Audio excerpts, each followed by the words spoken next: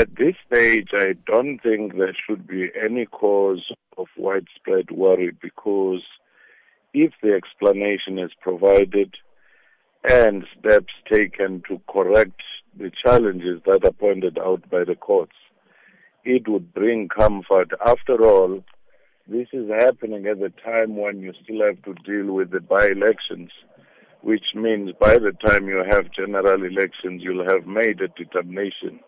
But the only area of worry is whether between now and August, you will have been able to get addresses of people in a country where only 30% of people do have physical addresses, and you have high level of mobility. Therefore, in this case, perhaps IEC ought to go back to court preemptively to say, if this happened not to be practical to apply, do give a greater interpretation of what ought to happen.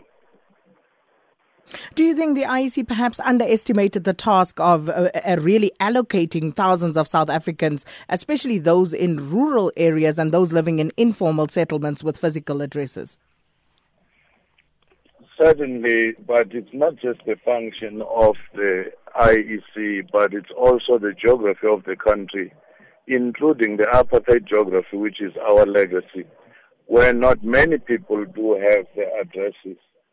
And therefore you would have to get affidavit from people, and these may also be misleading in a sense, because some people may begin to buy those. And this, of course, then speaks to some constitutional implications of this judgment, doesn't it, Prof?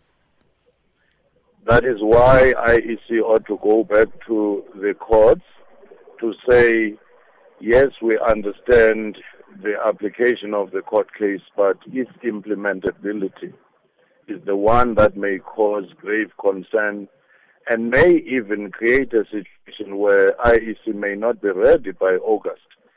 And IEC normally prepare for elections 2 years in advance, and if they are not ready, you have a constitutional problem, because you can't stretch local government elections beyond that point.